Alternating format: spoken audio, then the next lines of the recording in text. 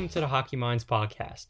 This podcast is powered by My Hockey Resource and Instat, the leader in video and data analysis. Instat Hockey supports all levels of our game worldwide with video breakdowns and/or scouting services. For more information, visit Instat on the web at instatsport.com or on Twitter at InstatHockey. Today I'm joined by Mark Yates, Director North America with Instat Sport. For those who don't know Mark, he is a hockey mind through and through and possesses a lot of experience in the team setting, having spent time with the Halifax Mooseheads, Florida Panthers, and more. With a lot of different vantage points, he has seen the game evolve and has a lot of great perspectives brought up throughout the interview, which I think listeners will really enjoy. With that, I am happy to present Mark Yates, Director North America with Instat Sport.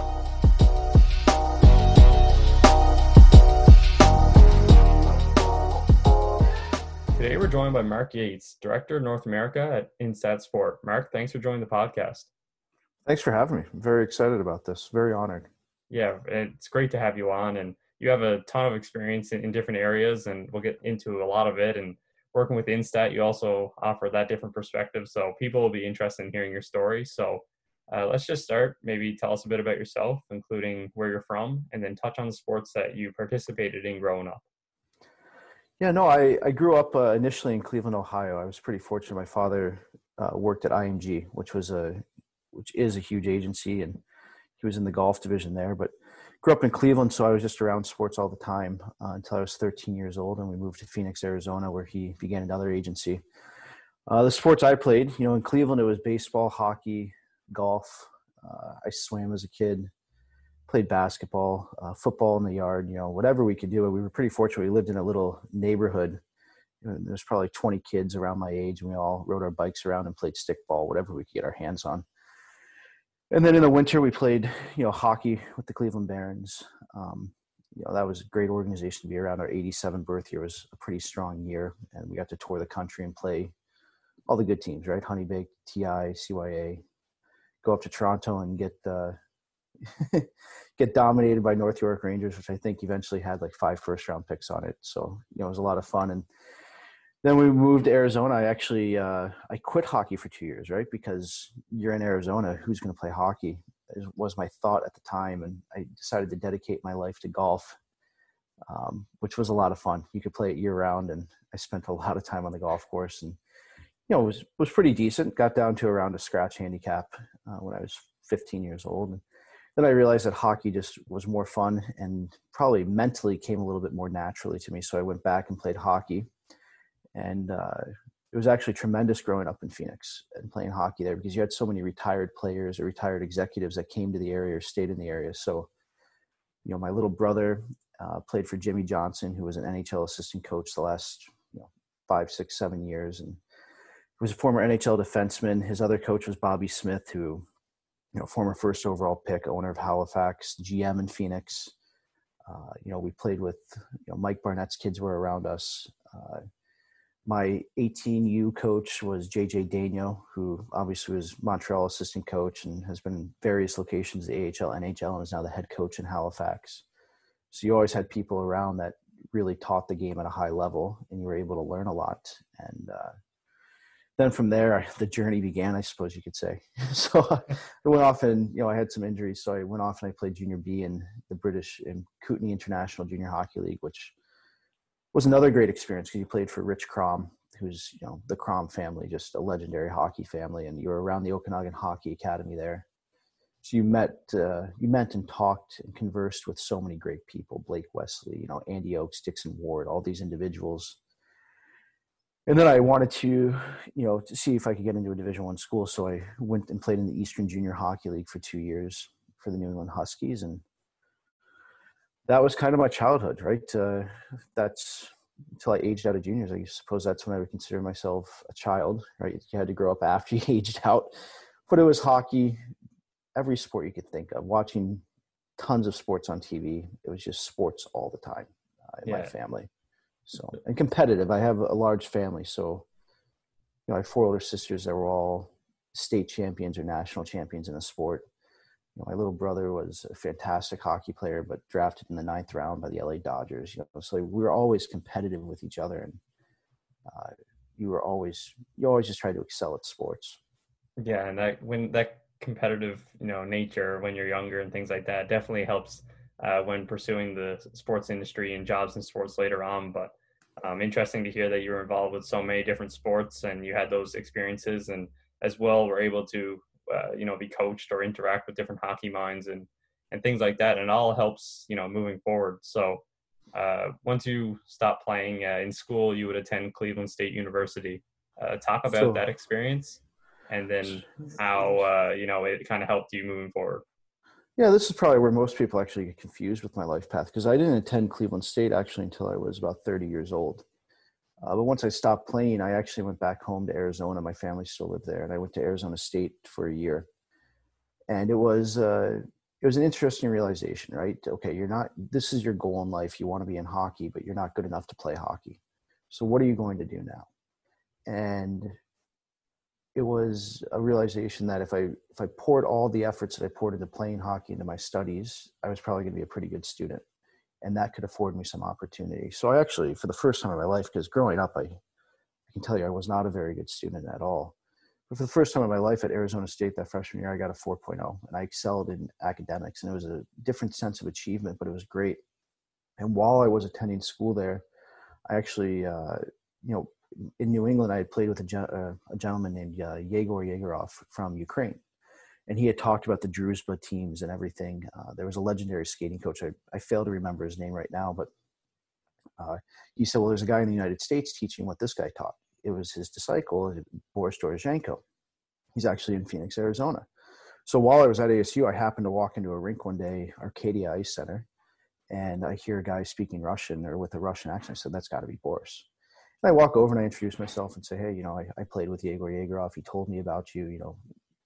Boris invited me out to start coaching with him and learning his system of coaching, which is very different. It's not a traditional way of skating. It's actually where I met Austin Matthews, right? So Austin Matthews was on the ice every day with this gentleman, and it was incredible what he was teaching. I still believe it's revolutionary to this day, his methodology and the way that he uses the body to increase speed and balance. And it was a tremendous learning experience. So I was on the ice every day there. And that's when I kind of realized, yeah, I'm getting good grades, but they don't teach in school what I want to accomplish.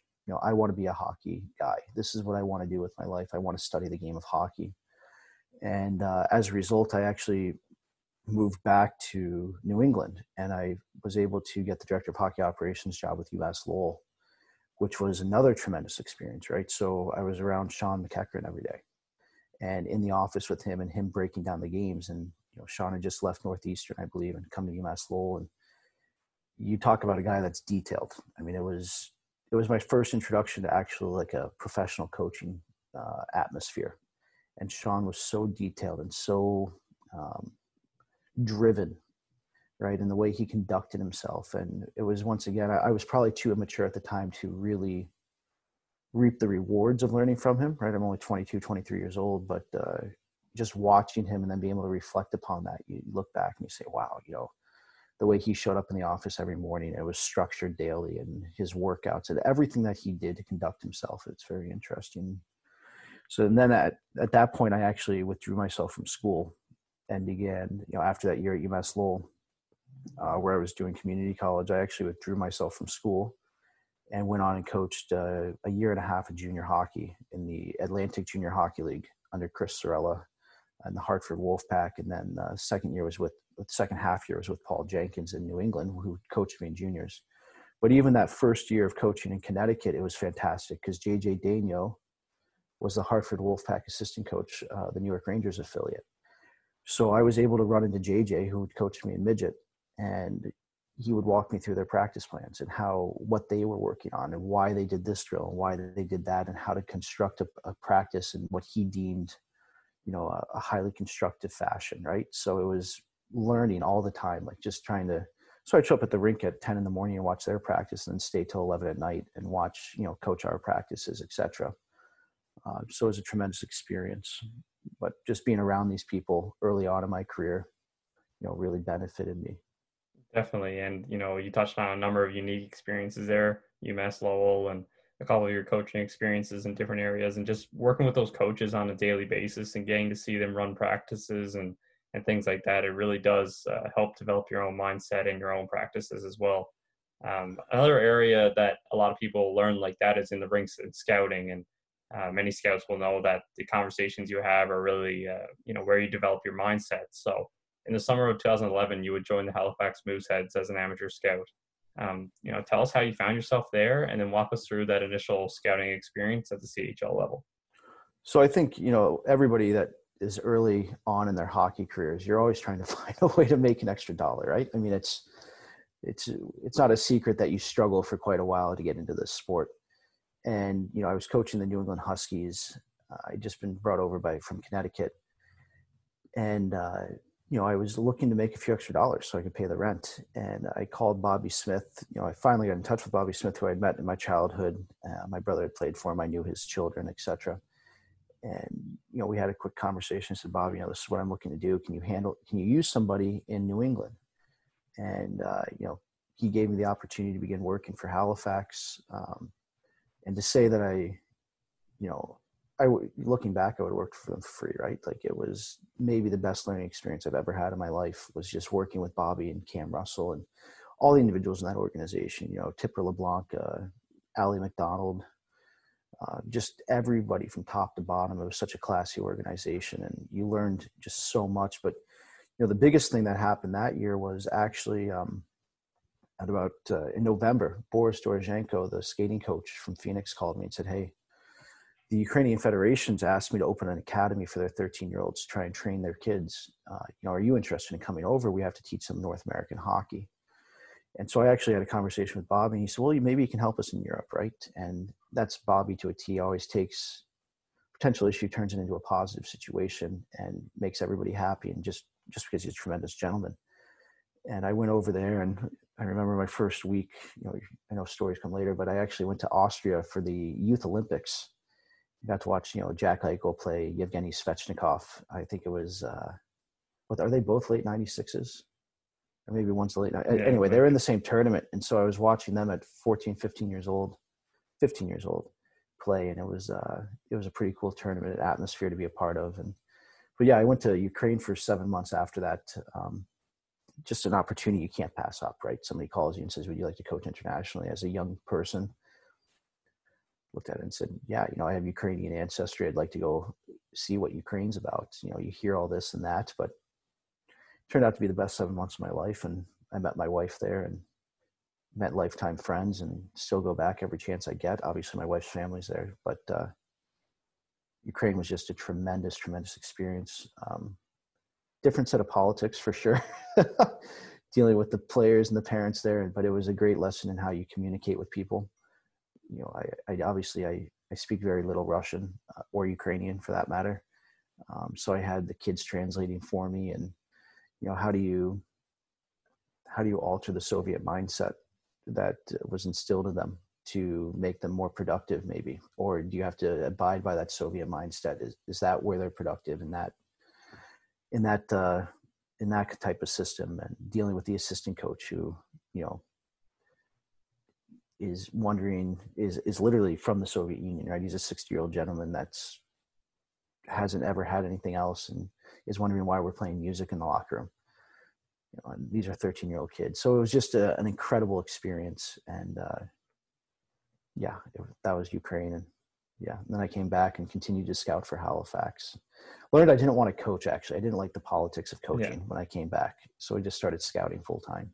Yeah, no, it's one of those things that you really do have to experience to kind of understand the entirety of what you can learn in a role like that. And we've had a couple different coaches who go to Europe and coach in these different areas, and politics and just the general culture of a lot of these teams and the places you're coaching is very different from what some of the coaches that we've talked with have been accustomed to. So it's just kind of learning the cultural differences, and then communication is always tough with different languages and things like that. But general theme is that you can learn a lot in those roles. And if you're willing to kind of step out of your comfort zone and take in that experience, you can get a lot from it.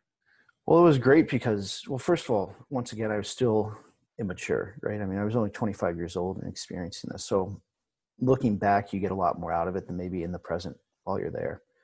But Soko Kiev had a team there that year, and they had Berkut, and it was like probably the top year ever of the premier, the Ukrainian Hockey League, which was only 8 teams.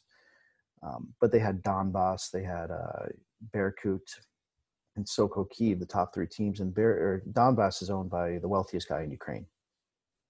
So his team was loaded with players from the KHL, and former second-round NHL draft pick was there, 6'7" forward. I forget his name, but he couldn't play in America because of his heart condition, but he could still play in Europe.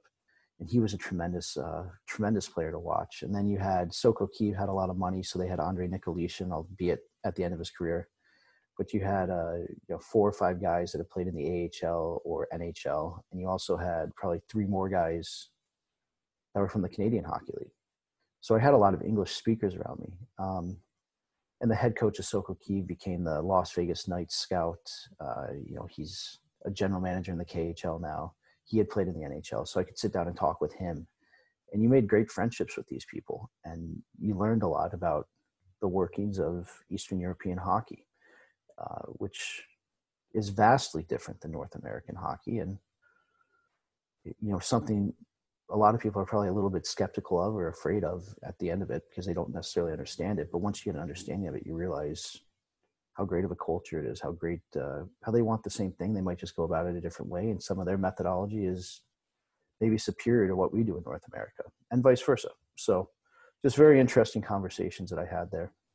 Yeah, no, it's great to hear that experience and to know that you had a positive takeaway from it. So moving forward, a few years later, while still with the Mooseheads, you would also join NHL Central Scouting. During your season on that staff, just talk about what you learned, being part of that team and interacting with those individuals. Well, Dave Gregory, Dave Gregory is just a tremendous individual, right? So while I was in New England, another story is, when I was about 14, my father, being a golf agent, took my brother and I to the Honda Classic in Florida. And we were on the range. We went for the practice rounds. We didn't go for the actual tournament. And we were on the range running around, being immature. We were kids. And my dad pulled me aside and said, "Do you see that?" I said, "No, what do I see?" He said, "That's Brad Faxon getting a lesson from Claude Harmon. And if you want to be serious at golf, you need to listen to what Claude Harmon's saying about the golf swing because he's one of the best in the world." And it was just like a little tidbit of information that I kept with me my whole life, right? So if you want to learn about something, you go to the people with the most experience. And I was very fortunate to work, like I said, with Bobby and Cam in Halifax, but ultimately in New England, I met a group of individuals. The first day I was scouting, I sat right next to them. Jack Gardner, Bob Lucchini, Bob Crocker, Paul Merritt, Bill Berglund. These were all gentlemen that were over 60 years old and have been in the game of hockey for 40, 50 years. Bob Crocker, 60 years. And I asked Bob eventually, I said, "Bob, I'm looking to learn more. Can I just drive you around? We'll make a deal. You're getting older. Can I drive you around? I'll bring the coffee. I'll bring the donuts, but can I just drive you around? I'll meet you wherever you want." And it was the best friendship I ever made in my life. And I tell that story because those gentlemen, Ryan Hardy moved on, I think, to the U.S. national program at that time. There became a vacancy in NHL Central Scouting. And those gentlemen each wrote a letter of recommendation to Dave Gregory, who was, Jim Gregory, another legendary family. And Dave gave me the opportunity, he interviewed me and gave me the opportunity. It's something I'll forever be grateful for. Just a tremendous, tremendous individual, tremendous evaluator of talent, tremendous knowledge of the game, both on and off the ice, the business side of it. His family, he treats you like his own son, and he introduces you to his family, and they're great people. And I think what you learn from all those individuals, the older generation and Dave Gregory included, is just what's supposed to be done. Whether it's, Bob Crocker would write, it's like Arnold Palmer in golf. Golf's I'm a big fan of golf, as you can tell. But Arnold Palmer writes congratulatory notes to players in golf upon their first win when he was alive, right? And Bob Crocker would do that to people when they got a job or something. And you sit there and you go, this is what it's supposed to be like. These are the traditions that should be kept alive. And I found a lot of that in the Central Scouting with that team of people, with Dave Gregory, that it was, they treated it with a lot of respect. And I really appreciated that and continued to learn about that the most, I think.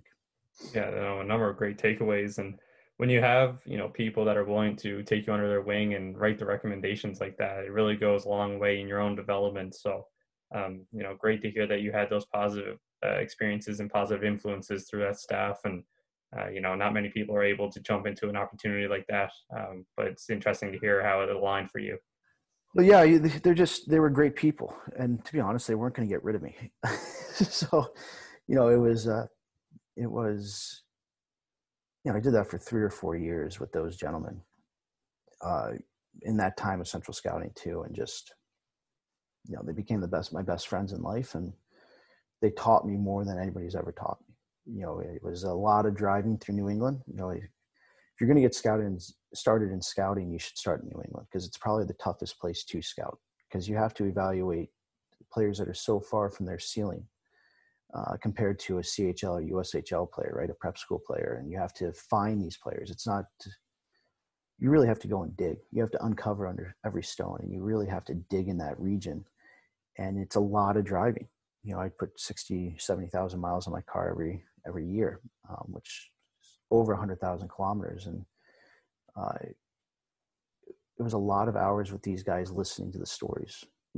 This is why we drafted Ron Francis. This is what we did when he got to Hartford. And this is how I got Gordie Howe to come to Hartford when I was the assistant GM. And these are the stories from BU. And we had to call in our scouting reports and the secretary would write them down after a game. And you listen to all the stories and you really grew to appreciate. And they knew the best part about them was they knew every pit stop in New England, right? So, there's a great burger joint right off this road here if we go here. And they knew every little spot. And it was just a lot of fun to be around them and see the tradition. I forgot to mention Ed McColgan was part of that group. He was a tremendous gentleman to me, tremendous. But you learned all those little things about scouting from them, how to work together, but also keep your secrets and be very quiet and not let people know what's going on. And it was a really cool experience with them.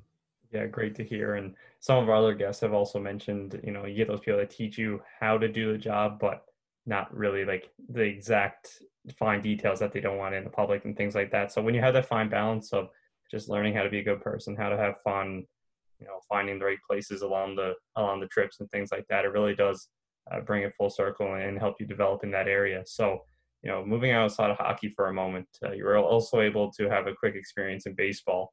Walk us through your time with the Lake Erie Crushers on their business side, and then some of the things you learned that would help you down the road in hockey and other things. Well, yeah, I mean, as I stated earlier, you're always looking to make a little extra money, right? To hockey, you really have to work your way up the food chain to make some money. And I was about to get married, and I said, there's an opportunity here to take a full-time job just with the baseball team and have a bit more security in life. And I was moving home to Cleveland. It was with a gentleman at the time, was a family friend, is a family friend, and seemed like a smart move because he was going to give me a lot of responsibility. And even I'm pretty certain that running an organization, whether it be baseball, football, basketball, or hockey or soccer, or whatever the sport might be, is pretty much the same, right? The business side of it, where you're selling sponsorships, where you have to manage the the food. I can't even think of the word; it's not coming to mind. But you just have to manage things, ticket sales, etc., suite sales, everything, the radio, all these things. And it was an opportunity where it was, hey, why don't I go and take this and see if I'm good at this, and let's learn about it. And it gives you a different kind of awareness, all the while working towards your goal of moving up in the hockey world, right? This gives me more tools to understand how do I budget for certain things within an organization. How do the different sides work together while being, in this case, it was baseball ops and the sales side. So, hockey ops and sales, how are they going to work together? And I think it was a great lesson. I can tell you, I don't like selling tickets. That was the biggest thing. I did like the sponsorship sales, and I liked being public facing. I liked going out, and it was a great experience where I was the team representative in the community in a lot of ways, and I'd go and meet with the mayor and sit down about the ballpark and what they're going to do for renovations and how we're going to get the money from the city. And there were so many things that I learned. It was a fantastic year. The gentleman that I worked for really let me go, and let me learn. And that's the way I learn best. I know that about myself, is just to go and try something. And at the same time, I was incredibly fortunate that, I met James Boyd, and he let me scout Mississauga in the winters as well, to keep my foot in hockey or my toes in hockey. And, with Bobby and Cam, it's another great person in hockey that you met is James Boyd, a gentleman that I have tremendous respect for. And you learn a lot from him over the years, watching and observing him, similar to how I watched and observed Bobby and Cam. You just learn a lot from those individuals.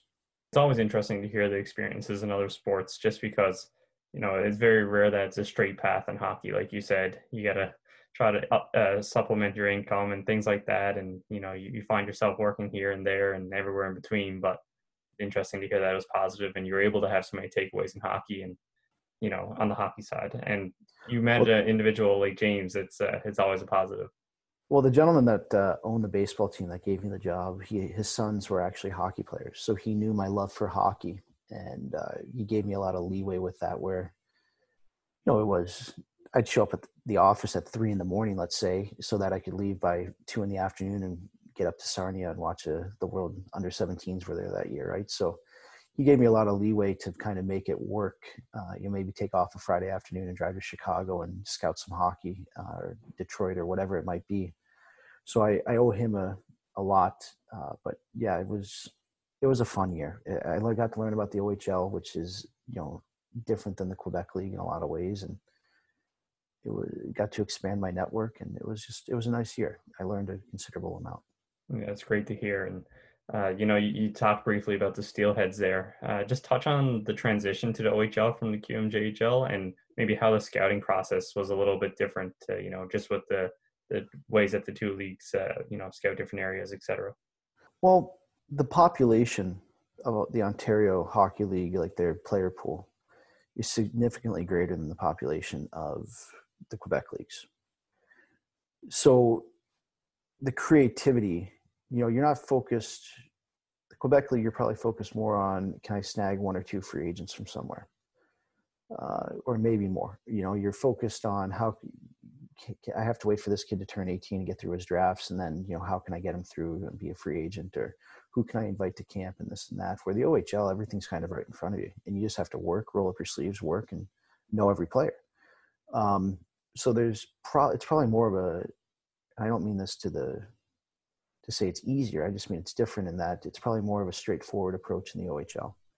For the Quebec League, you really have to sometimes get creative and figure out, how am I going to get this player from wherever in, because our pool is smaller, and I need to find a way to expand that player pool, right? I mean, how do you get better talent? You expand the player pool. It's very, they're correlated directly. So I would say that was the biggest difference. And New England is just tougher to scout, as I mentioned earlier. New England, to me, and I'm sure there are varying opinions, but the West in Canada might be just as tough. I've never been really out there, but New England was so tough to scout because there's 1,000 teams, every different level, and to know every player and everything that's going on. And that's what the elder generation taught me, is you have to know everybody. You have to know every player in your backyard. So it was, New England was tough. And I thought Ontario is a lot more simple. You have a few leagues you have to cover. Then you have the province of Ontario. Outside of Ontario, you have a few leagues, and you have the province of Ontario, and you have your different levels there, and you can go after it. And everything's kind of right in front of you. Yeah, it definitely does help when you have, such a high population to kind of have a system that you can just go through. And like you said, just study the players, know the players on every team. And, it definitely is a different approach in the two leagues. And like you said, the WHL, it has a whole other system themselves. So something to take away from every level for sure. But, following a stint there with that club, you had a chance to take on a bigger role in the USHL with Muskegon. How did you come to work with the Lumberjacks, and what were some of your main responsibilities with the team? I ran into John Van Beesbrook in Plymouth, Michigan at the it's now the USA Arena. At that time, it was the CompuWare Arena. And I act like I say that like I'm so old. It was just a couple of years ago that it switched names. But we just happened to have a conversation. It came up that, hey, I need someone to scout for me, right? I'm the GM, and I'm doing all the scouting. And so, hey, maybe I'd be good at that. So conversation turned into a formal offer, and I took it. And then I ran with it. And that's when I thought it was a pretty good year in Muskegon. I thought that we upped the talent level significantly. You take lessons once again that you've learned from everybody. So, what do you learn from Halifax? Well, everybody knows you go after the imports really hard because imports are really important to a junior team's success. Those one or two players that are above everybody else, they really improve an organization and they do it quickly. So, I think within a 24-hour window of signing the documents, it was, hey, we got to get Svechnikov. His brother's playing in Grand Rapids.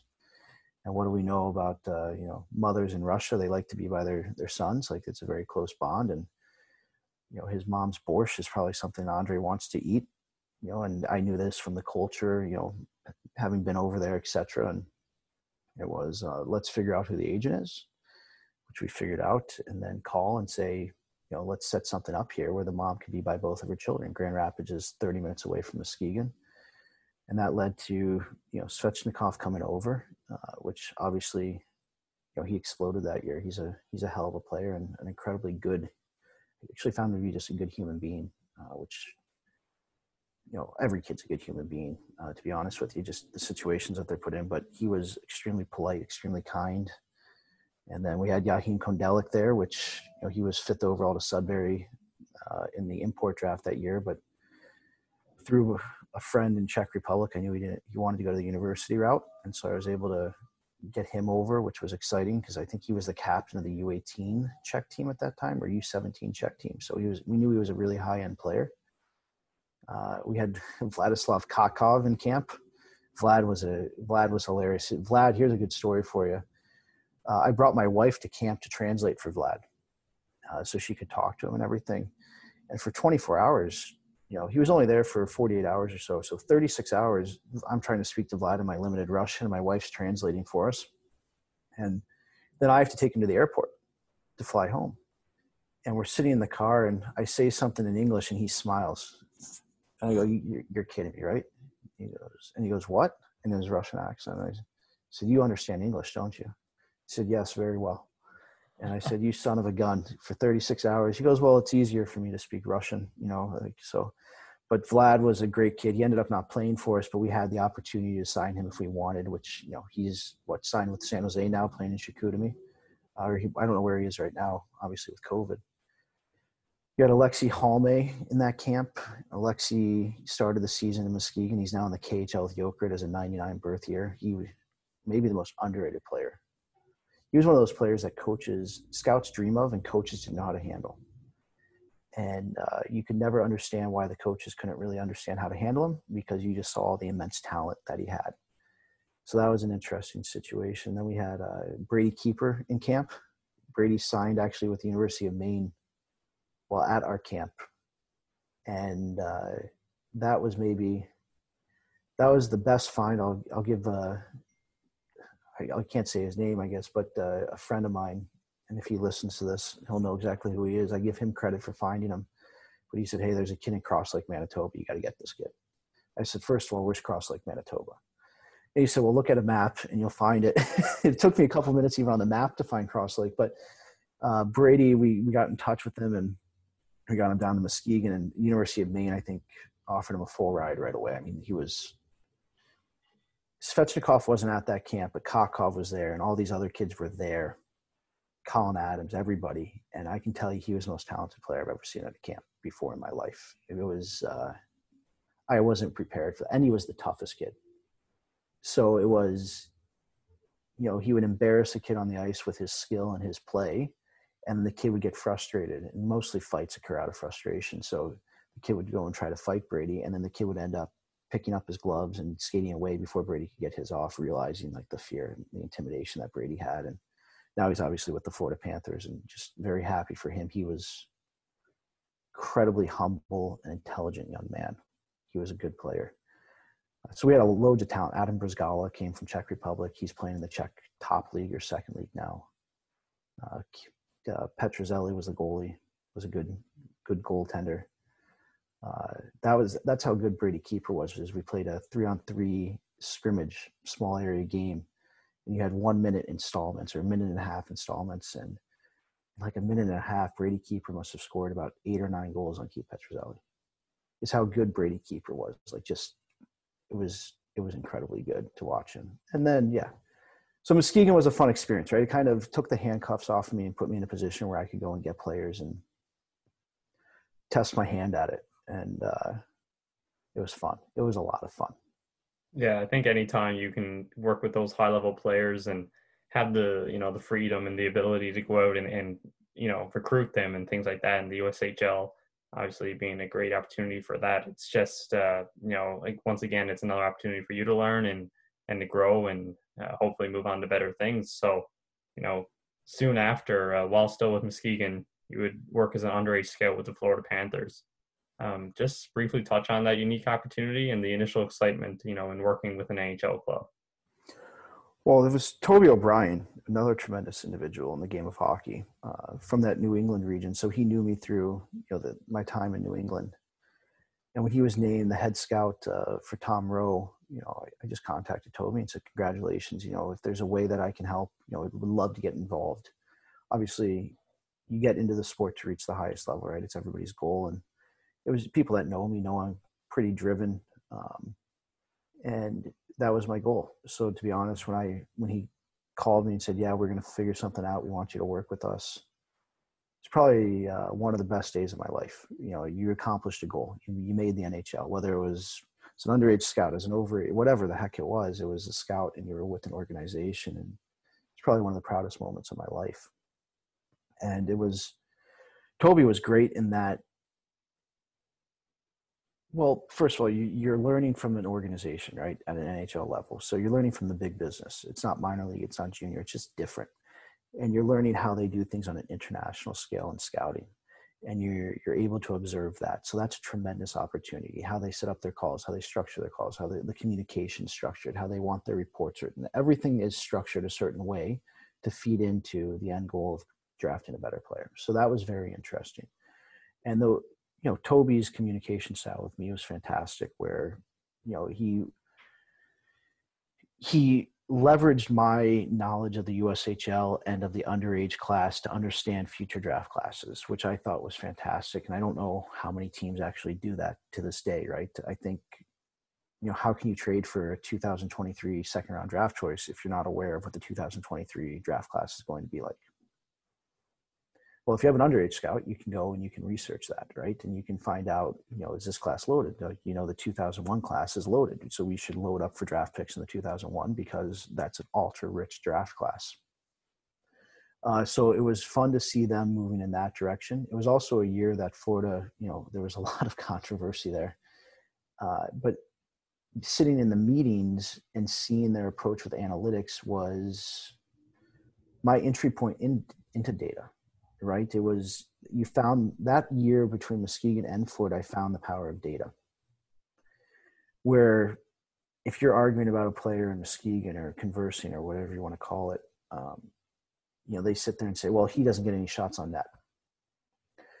And you say, well, actually he had 2 shots on net in that game. So how can you say he doesn't have any? So your eye test is telling you he's not a good player because he doesn't get any shots on net, but the data is saying that actually your eye test is lying to you.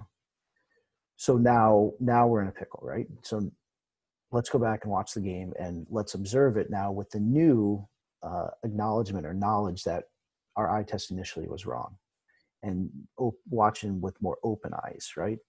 And that helps you, well, it just keeps the emotions out of picking a player. It holds your emotions in line. So you can't bicker back and forth. It's, well, no, this actually did happen. Now, if you want to talk about where he took shots from, that's a different conversation. But Florida taught me that in a large regard, right? It taught me that prior to taking the job with Florida and understanding the transition that organization was taking from the media and everything, and having people say, Mark, you're in data and this and that. I consider myself a hockey guy because with those older gentlemen in New England, I would watch 800, 900 games a year. I mean, I like going to the rink. I don't think there is a replacement for going to the rink and actually watching the game. But before I took that job with Florida, to understand what I was getting into, I went and actually met with a family friend that works for the Cleveland Indians. And I said, how do you guys use data? And it was the most fascinating explanation of how actually their data is, the eye test is the most important thing in their organization because that, dictates the data. And so this whole theory that you know, analytics are going to replace the eye test and this and that is completely fraudulent. And that's how naive I was at the time. Is, you know, are analytics going to replace scouts? You know, what's this debate about? And I didn't really know it. And I said, well, let's start here and see how they're using it in baseball, because obviously they're way ahead of us. And he explained to me, and it makes a lot of sense. You know, if my eye test, if you can teach your scouts to have a baseline eye test of certain metrics, you can take those numbers. You know, everybody has rink nets, so you put 1, 2, 3, 4, whatever.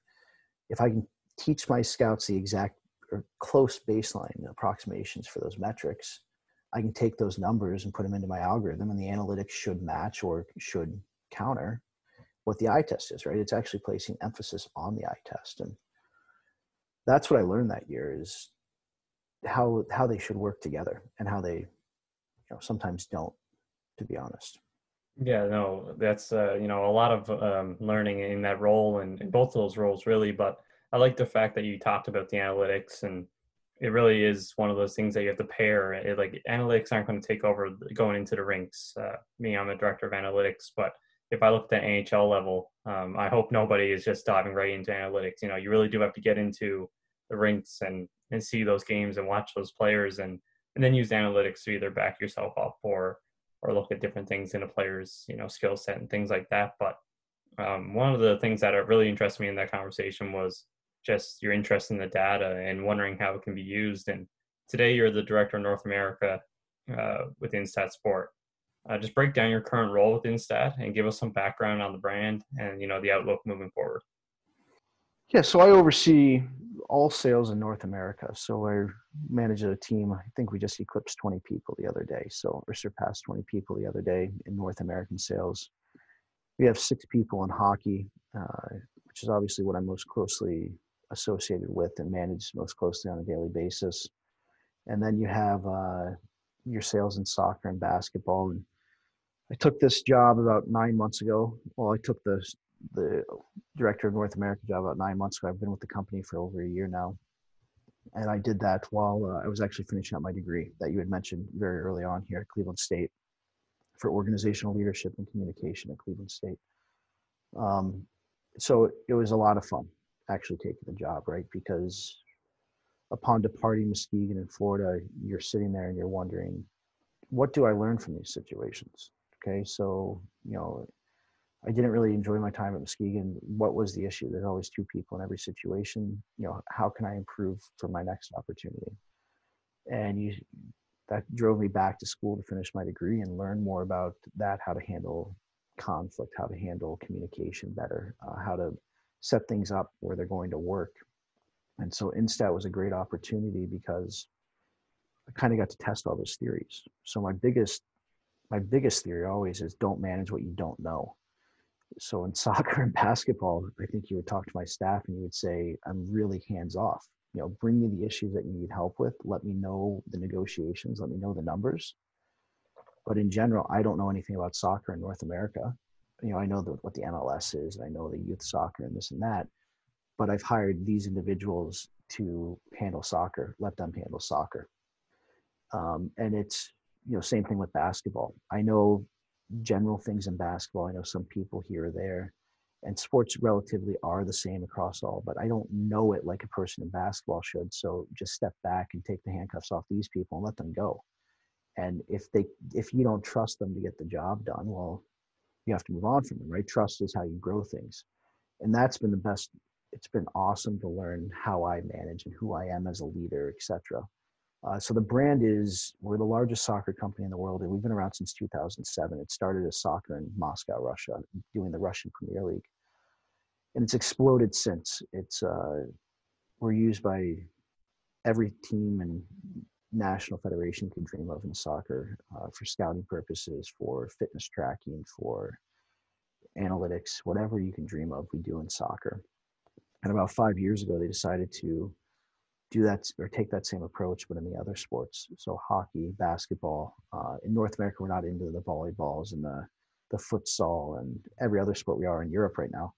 We're getting there, but we're just not there yet. So 5 years ago, they launched hockey and basketball. And I think hockey right now, internationally, we're probably the largest. We hold the largest amount of the market. I think in about 9 months, we've grown a considerable amount in hockey. We're constantly trying to get better. I can say that. I think the biggest thing about the company that I'm most proud of is the culture that we built, where we work really hard. I told you I've already been up for this is a 9 a.m. conversation, but I've been up for a number of hours already dealing with everything, and everybody on my team does the same thing. They work really hard, and we all try to deal with a high level of integrity as well. And those are the two things that I'm most proud of about our organization, the growth we've taken. And where we're going, well, that's a secret. But we're going to keep trying to improve. I think we know what our niche is. We know where we want to expand to in the future. And we're taking the necessary steps to get there. However slow they might be, we're taking the necessary steps. I think I've become more patient, but I still don't think I'm that patient of a person, where I wish the steps that I know are going to take a month took one day.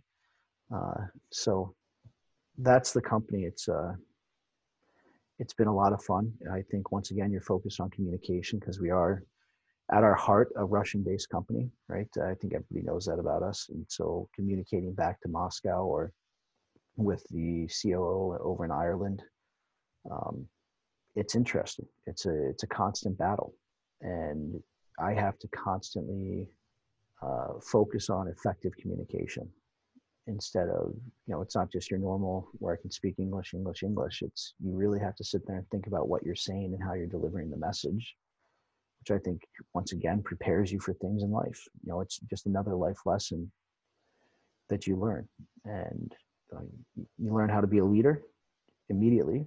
You recall what made James Boyd a great leader, what made Cam Russell a great leader, what made Bobby Smith a great leader, Dave Gregory, like all these individuals that are good leaders, what made them great leaders. And when I took the job, I tried to pinpoint a few things. I already knew kind of what I thought of them, and I've kept a diary of throughout everything that we've talked about today. I've kept a diary, right, of what I like, what I don't like, what I've observed, what I haven't observed, etc. So it wasn't hard to go back and identify, this is what I want to be and this is what I want to create. And ultimately it comes down to just be yourself, right, as a leader. If you're secure in who you are, the people beneath you that will have to follow you will follow you.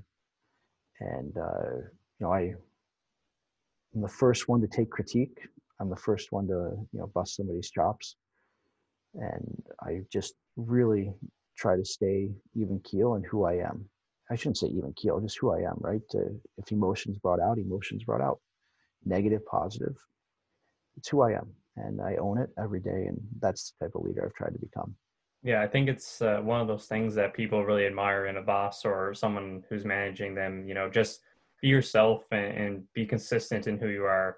Like, a work bill, if you're emotional, be emotional. If you're one of those people who that's just not your thing, like consistently do that, because then you learn to work and you learn what they like and what they can teach you as well. And there's so many different takeaways from that. And I think it's a great point. And many people are aware of Instat from the introduction, but also, in social media, Twitter especially, it really is a great brand and a lot of things that you can learn there. So, I advise anybody to kind of check it out if they haven't been able to work with it to date. So, as many people know, Instat works heavily with analytics, like you said, the hockey level.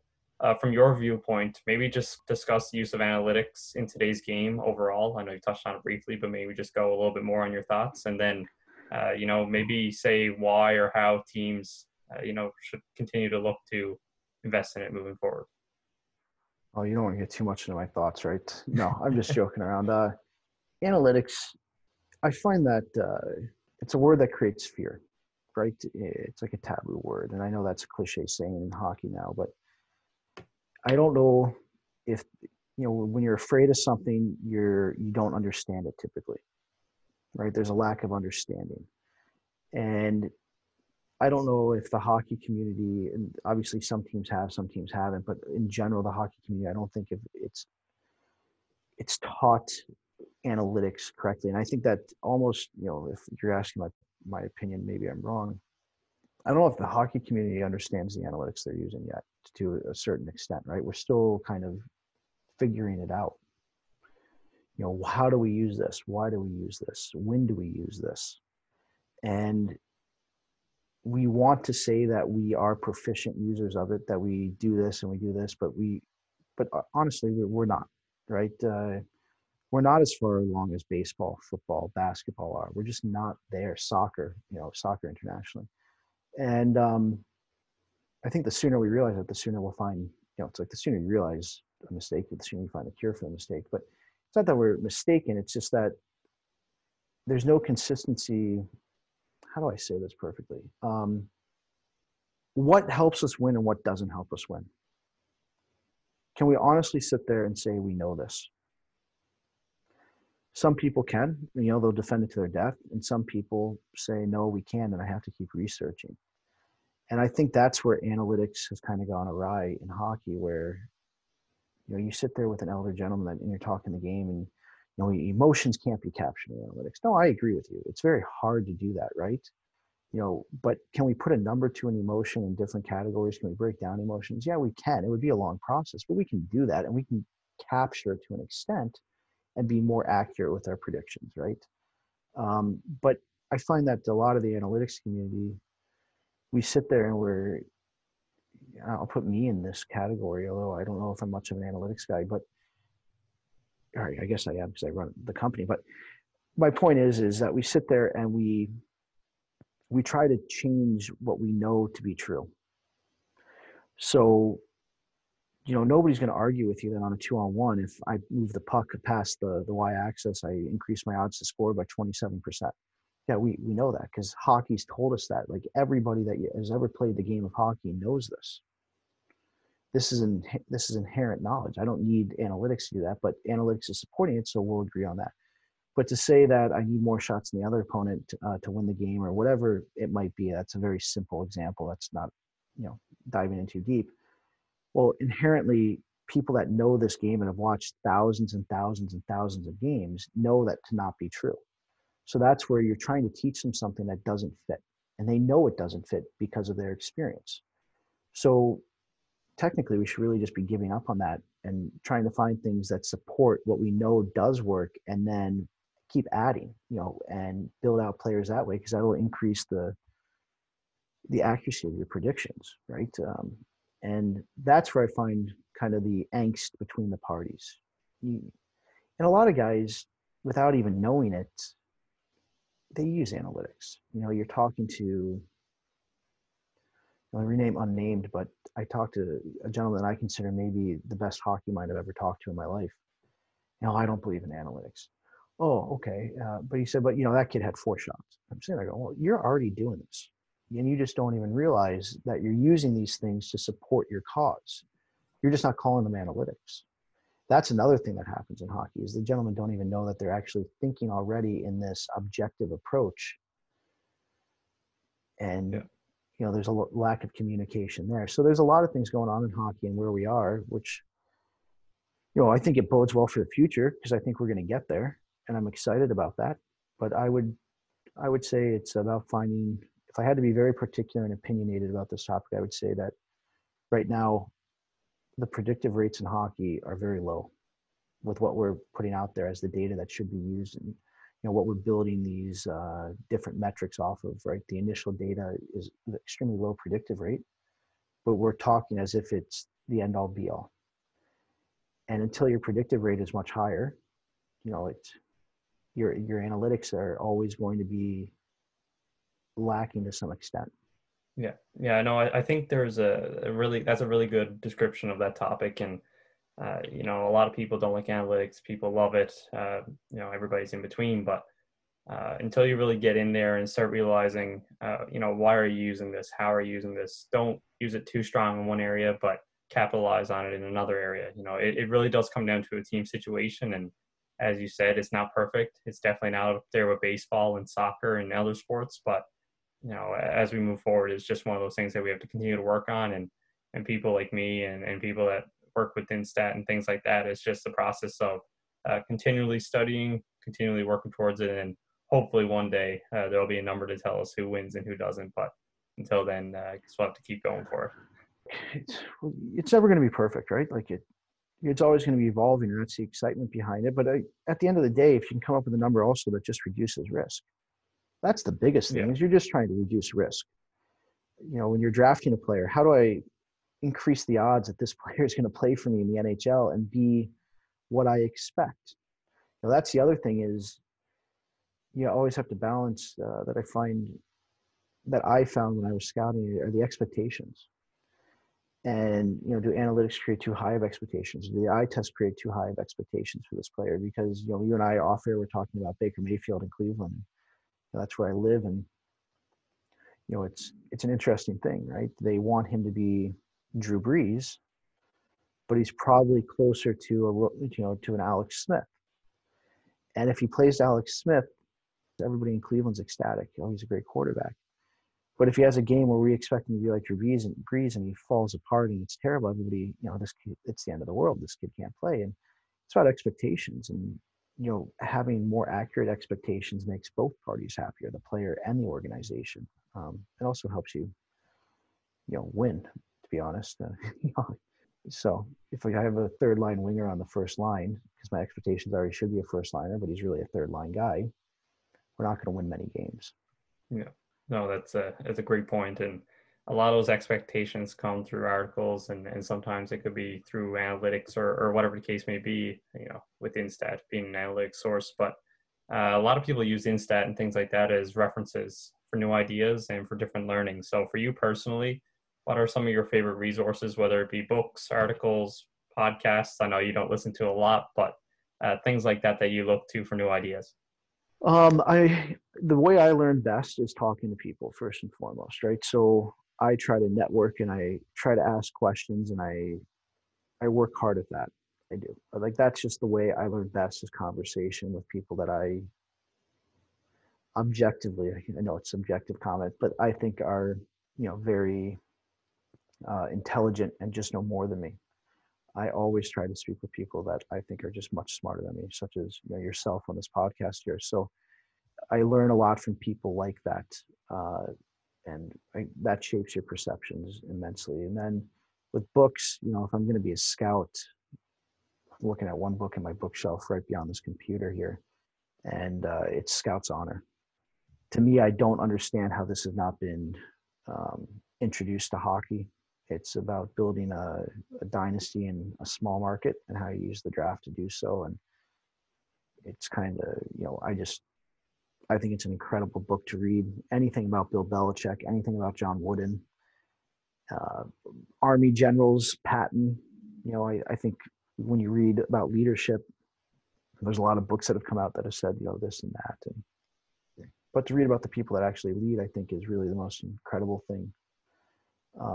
And how they do things, how Belichick argues with his scouts in the scouting room, and then you go to school and they say, well, conflict isn't necessarily a bad thing. And you say, oh, I know, like, this is what Belichick does. He evokes that emotion, and it gets actually by evoking the emotion, you get rid of the emotion, and then you can deal with the facts and you make better decisions. And so I read a lot of books about that.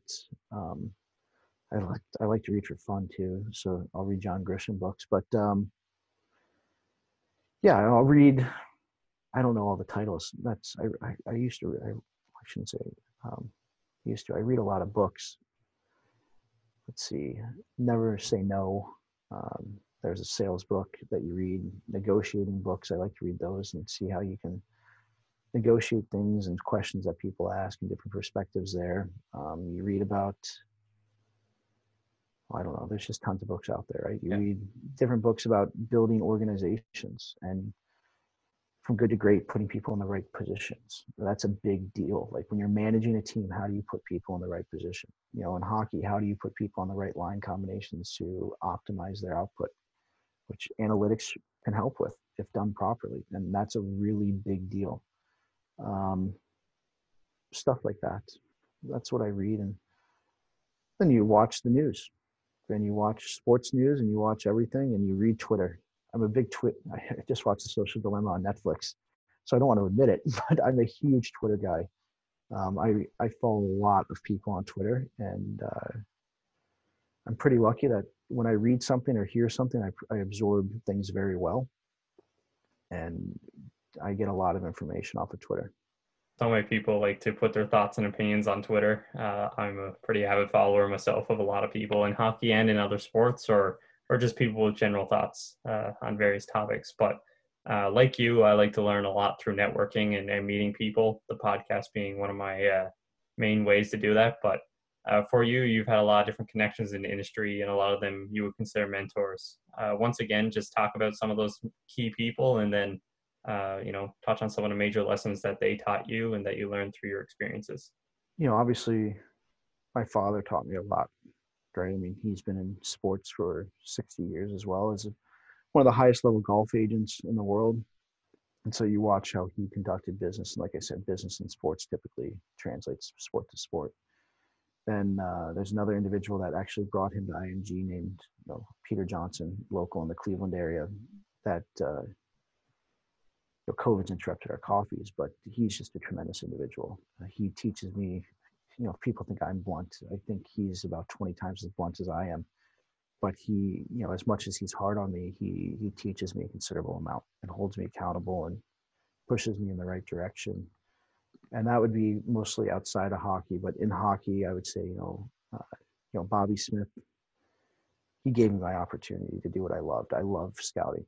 And he gave me that opportunity, and I learned more from Bobby. We stay in touch to this day. And you talk about a gentleman that just does everything right, and is really does things genuinely for the right purposes. And, that's reflected in Halifax's success. And it's reflected in Cam Russell, who is the same type of person, and you learn so much from just 10-minute conversations with those two individuals. It's very, very lucky to even say that I know them.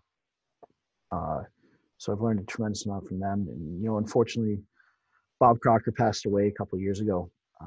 But I don't know if I've ever learned more from anybody, outside of him. His level of patience with me as a young, probably immature hockey person, was incredible. And the lessons he taught me driving, like the moments that are private to me and him, right? That we spent driving through the New England area and beyond. It just, you probably hear the trembling of my voice, it brings up a lot of emotion. He taught me more about life than anybody in the world. His favorite saying, nothing ventured, nothing gained.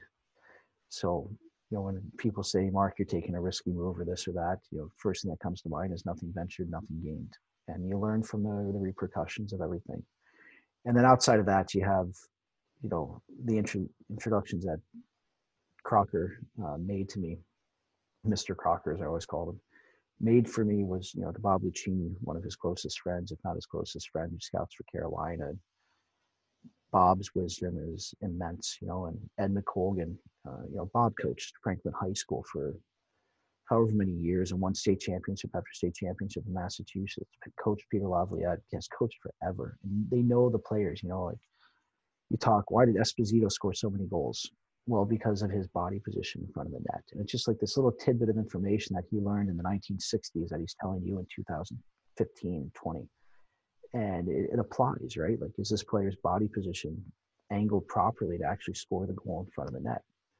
And it's just it's all these little things. And you had people like this, like Bill Berglund I stay in touch with, and Bill scouted forever and played forever. And Ed McColgan, who was retired, won the Stanley Cup and got out with Washington. But I learned a lot from Ed. You just go through James Boyd. So once again, lucky to call him somebody that I can even talk to. Just really patient with me, and just one or two lines taught me a lot of things. Just a lot of people have helped me along the way. Yeah, I always love asking people that question just because it really is such a long list. And I joke every time that there's probably a million different people that people forget and they'll think about it after the interview. But it really does take a tremendous amount of unity and help from others to be successful. And I'm sure a lot of people who go through their careers, when they have an opportunity then to give it back to someone younger or someone trying to enter the industry, they're jumping at the bit to do it. So as a final question, as someone who's worked in different areas of hockey and sport, what is one piece of advice that you would give to someone young maybe even yourself back in the day who was looking to enter hockey operations or sport in general? Well, I wouldn't give myself any pieces of advice because you do what you do, and I wouldn't have learned what I have learned, right? So what I would say to a young individual is forget the Twitter, forget the Instagram, forget the social media. Go to the rinks, watch the games. Find an elder person that knows the game and follow them around and ask them questions and learn about the game and learn about the traditions of the game. Because I think that's the scary thing about hockey is this newer generation, which I'm part of. I don't know if we know the traditions as well as we should. And that scares me a lot about the future of the game. But I think that there is a tradition in hockey, and I think it's the best thing in the world. So that's what I would say is, hustle. You can't learn if you're not in the rinks. You learn something every time you're in the rink. And go and just watch hockey. If it's a Mighty Mike game, or I don't know what that level is in Canada, Timbits, I suppose. Or if it's, Pee Wee or Adam or whatever the level is, go watch it. Just spend time at the rink because you're going to learn something every time. You can learn something from every single game, and behave with integrity. My dad's favorite saying: "You don't have to remember the truth. You have to remember your lies. You don't have to remember the truth." And so I think that's important because that defines the person you are and who you want to be, and that ultimately will get you respect in return, hopefully, right? So.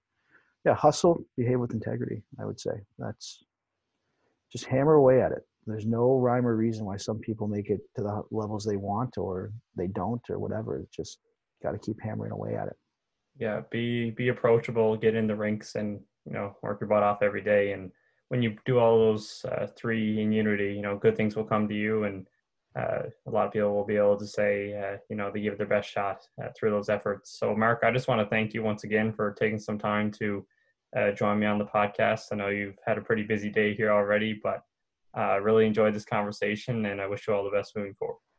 Hey, couldn't be more honored to be on here. Thank you so much for having me. Really appreciate your time, and look forward to speaking soon. All right, for sure. Take care. You as well. Bye-bye.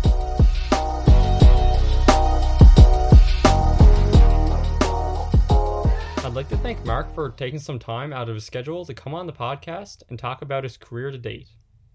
One of the things that Mark spoke highly of was the importance of mentors and role models in the game and throughout life in general. So again, I'd like to thank him for sharing his experiences and insight. If you would like to get in touch with Mark to discuss his experiences, I encourage you to reach out to him directly or contact HockeyMindsPodcast@outlook.com and I can help make that connection for you. Next on the podcast, I'll be joined by Connor Cataret, assistant coach with the Stouffville Spirit. Another proactive hockey mind, Connor dives into the lessons learned throughout minor hockey, so be sure to listen into that episode. Once again, thank you everyone for supporting the podcast, and thank you for continuing to interact with the podcast on our various platforms. As always, stay safe, and all the